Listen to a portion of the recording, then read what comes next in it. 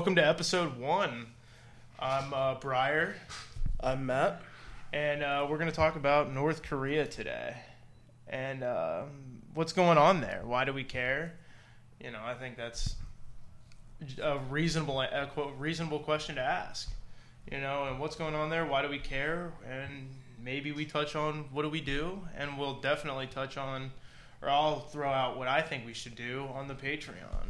So Yeah, North Korea is definitely one of those places where we've almost become sort of desensitized because of so many media headlines, but we really want to bring it back and not only provide some historical understandings of the peninsula, but also the things that are happening now in the geopolitical alignments that are resulting of that. So yeah, and I think it's not even just like the desensitized. We're also like not exposed enough to it. Yeah. Like because the stories we want to talk about today, the current stories, have really, or for me specifically, have very little to do with the nuclear crisis and stuff like that. Exactly. There's stories about people that we don't hear because they're just people. Exactly. So Exactly. To start, we're gonna skip a little forward, or not. We're gonna go back in time, but forward to the start of the Democratic People's Republic of Korea, the so-called, under Kim Il-sung.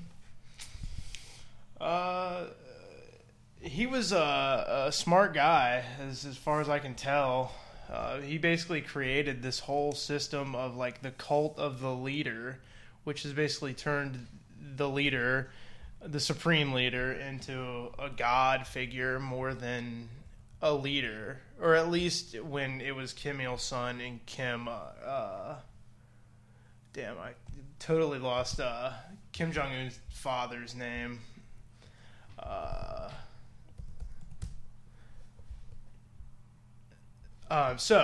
But it's regardless. Is it but Kim's son? There's a new a discrepancy coming out, out of North Korea, that a lot of people are not a lot of the citizens. The citizens still, a majority of them still very much subscribe to the idea of the cult of the leader. Yeah, I believe that's the... Kim Jong-il. That's Yeah. it. Thank you. Yeah. Thank you. So the cult of the leader was very smart. Yes, definitely. And it's interesting because looking at the dates here, I'd presume these to be accurate, but 94 to 2011, which is, 17 years, but... That's Kim Il-sung? Yeah, you'd think... And that would be Kim Il-sung, Kim Jong-il. Kim Jong-il. That's Kim Jong-il. Kim Jong-il was 94 to 11. Yeah. Kim Il-sung was 48 to 94. Yeah. Obviously, Okay. Almost 50 years, 46 years. Yeah. So, how do you think that dynamic affected? Quite the reign of power. Yes, Quite the reign of power. obviously. And there's a lot more history to come of it. But the interesting part is the fact that Kim Il-sung was basically like groomed to become the leader. And I don't know how this really, exactly the psychology behind it, who decided we're going to make this guy the supreme leader, because now they are the supreme leader. They have, there's an argument about how much power does the military have, how much power does the aristocracy have. I don't know, because they are insanely loyal to their leader. So I don't know how much power anybody other than Kim Jong-un has. Definitely. Just looking at the estates, obviously, it's just been that family's rule, at least since the division of the Korean Republic, right? And certainly it's, at least you don't really see an end to this either, like we were talking about a little earlier with Kim Jong-un's sister, getting in power. There's still more bloodline to the family. He's, I think, or at one point she was his closest confidant. Obviously it's been a long time since his uncle, I think, was openly removed from a meeting of political figures in North Korea who was kind of, I think, not exactly going against Kim Jong-un, but I think had some differing opinions on some certain actions they were taking. But back to kind of the history, which is kind of where this whole starts, is the big thing after the Korean War is they decided that they were going to have this caste system, and the government places people into 3 castes.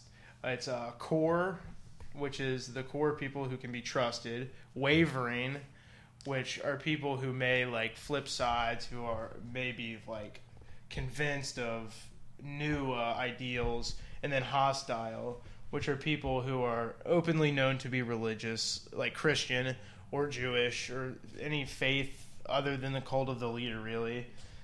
And or like even the people who own land before the Korean War were placed into this hostile category, which immediately opens them up to being put into like prison camps, where the next 3 where their families are born, raised, live, and die. So that's pretty crazy that to own land when it was legal in Korea to do so now has resulted now in people being imprisoned because their family owned land legally, like in 5 generations previous at this point. Yeah, it's hard to imagine, especially, where we're from and land and being such an important part of our history.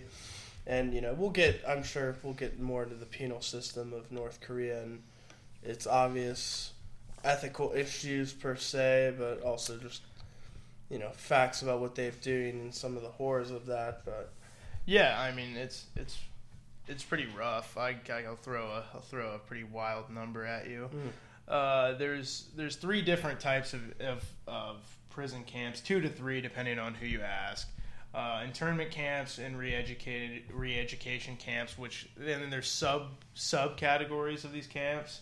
But in the internment camps, which are as brutal but held for like political prisoners, and it's where like families grow up, it's estimated at 250,000 people living in these camps, and 1/3 of which are children. Wow. And what's the population? Do we have an accurate? Well, I mean, that's the thing. I don't think there's any accurate population on North Korea because it's all reported from the regime, and they make stuff up. Like the reported number, the unofficial but kind of acknowledged, the governmentally acknowledged official number of the same camp I referenced was 125,000. So basically, it's the population that we, with satellite imaging and witness testimony have is almost double what they're claiming to have. Yeah. Wow. And I just read this the other day. Apparently, there is a standing order that if the Kim rule is to collapse, all of the prison guards are supposed to execute the prisoners. Wow. And I mean, obviously, I would definitely foresee mass defection on that rule. Mm-hmm. But also, that's coming from a mindset of an American, and they're so brainwashed to the power of their leader that in stories of people escaping, they talk about how they were afraid when they were escaping that Kim Jong-un or Kim Il-sung or any of them could read their minds while they were escaping, because they have them convinced that the leader has the power of like the Geo-Christian God. Yeah. So maybe they would execute all the prisoners out of loyalty, fear, or whatever you want to call it. I mean, I certainly think that is a logical argument and a logical assumption that could be made. I mean, we obviously know, and we'll go more into just the power of the family and how you've already hinted at, the brainwashing and the effect that has on people. So there really isn't any reason to not think otherwise. Yeah, and it all goes back to the cult of the leader, which is super intelligent, but I think from what I can see, it's kind of starting to fail. I think a lot of the upper ranking military people don't really support Kim Jong Un, or there's a lot of inner turmoil within the country. I think within the military ranks, or a lot of fear, and he's not a healthy man. Kim Jong Un is not a healthy man. He is. This is just kind of throw this out here, but for what it is, they report the Democratic People's Republic of Korea reports that he is 5'6", and our intelligence says that he's somewhere between 5'3" and 5'5", and he weighs between 290 pounds and 350 pounds. And that is, it said that, where the source I got this from said that he has gained an average of 65 pounds a year for the past 5 years. That is crazy, considering the food insecurity that the population experiences. Yeah, I mean, this food insecurity is insane in North Korea. People starving to death. I think they've started moving the bodies off of the streets because our satellites can now see that they the bodies on the streets. So I think the government has now started moving the bodies off the streets. But people, the factors talk about it. That's one of the things that they all talk about is people starving to death and just dying on the streets. So that's all due to this regime of this socialist regime. Yeah. And this is, I honestly can't tell you the source of this. I can't remember off the top of my head. But I saw it somewhere, and it said that the regime isn't worried about the population until 90% of their population is dead, until only 10% of the population remains.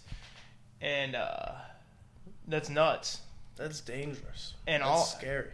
And all I can think is it's probably because that's the percentage of people that live in the capital, or the percentage of people that live in the capital combined with the percentage of people that they deem absolutely vital to the continuation of the just capital lifestyle. Yep.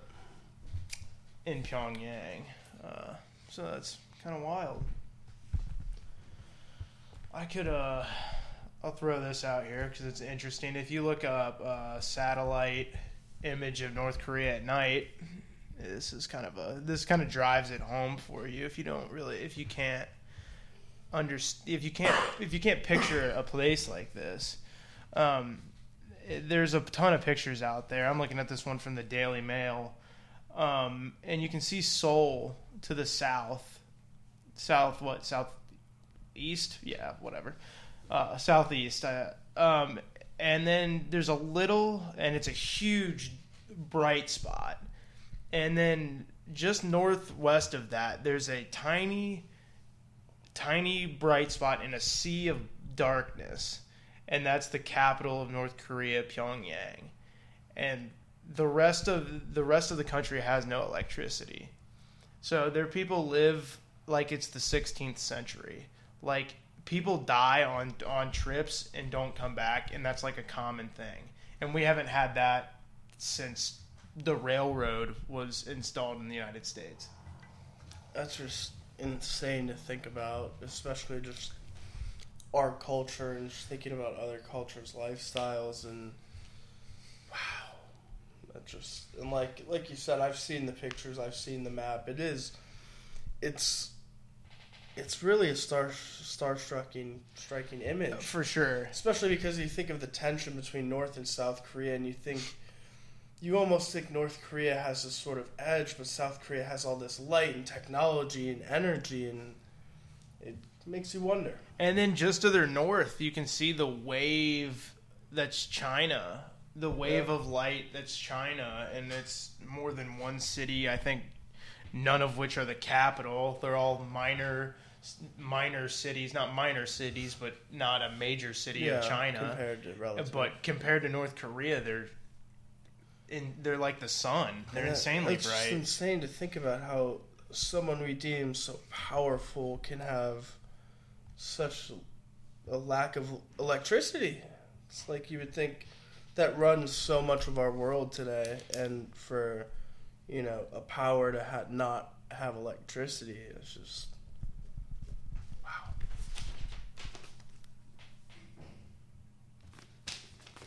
wow. So that's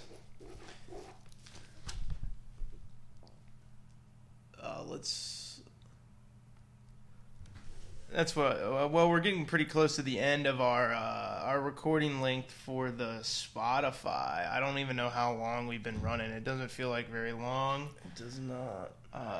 But we're gonna run like another one the same length, right? At least for the Patreon. At least for the Patreon. I mean, I think we established at least pretty good. I mean, we're still rolling, and I'm not seeing anything. Yeah, I mean, at least for the most part, we've established a historical analysis of North Korea and some of the current. I think the biggest thing is just the amount of just how terrible it is there isn't seen in America, and there's a lot of reasons for that, and we'll get into those on the Patreon definitely, or at least my beliefs on why those reasons are, or what those reasons are. But the most important thing is that people know about it and actually say something about it at the very least. Yeah, I mean, I'm looking at, there was a new Watchdog report. For those who don't know what a Watchdog report is, it's a non-profit government news aggregator, and it, creates reports, establishes a lot of data, and puts them out on multiple different facets, mostly focused on security, AI, those types of things. And it just enlightens you about the abuse and torture within, like we were talking about, penal systems and specific things victims had to endure, from being beaten, starved, to having to eat roaches and rats. Oh yeah, I mean, here's a quick little fact I'll throw in here for you. I forget what year it is. I believe it was before Kim Jong-un. I may be incorrect on this, but the government outlawed having pets, specifically dogs and cats, because it was a sign of capitalism. But they really just collected them all and slaughtered them all, so they had food for the poor, the peasants, or what they really are. Yeah, so that's pretty crazy. It's crazy. To think about the information we do have and how horrific it is, combined with the lack of information and the sort of secrecy that comes with just anything about North Korea, it creates conditions that may not be so favorable, at least for us to think about, or people in the region. Yeah, and as Westerners, I think the least we can do is bear witness and say something. Retweet something on, retweet the link to this somewhere, or whatever. Somebody else's, just say something, learn something about it, because it's human rights at this level. It is, and I think that's a sort of aim at the pod, especially because we often overlook sort of issues of more ongoing structural violence in the face of bigger, larger threats that we perceive. So, I think it's important to the both of us, at least, to shine light on real-time, ongoing things that are happening that aren't talked about. Yeah, and there's some stuff that, that you don't know to talk about, and that's kind of the goal of this podcast, is to kind of, like, at least throw it out there and be like, wow, nobody's talked about this, but we should. Exactly. But I think that is a decent place to end it for now. So I'm going to say, if anybody listened to this, thanks for listening. Thank you. And we'll see you in the next one.